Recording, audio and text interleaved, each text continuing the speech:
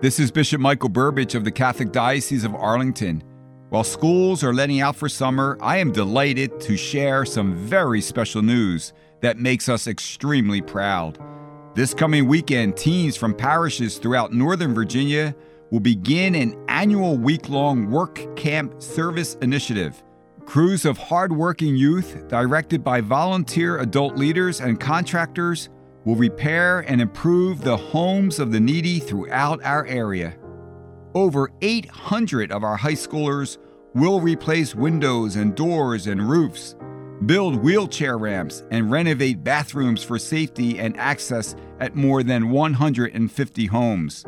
The most important lesson for these students is that God calls us to serve others, including those right here in our communities.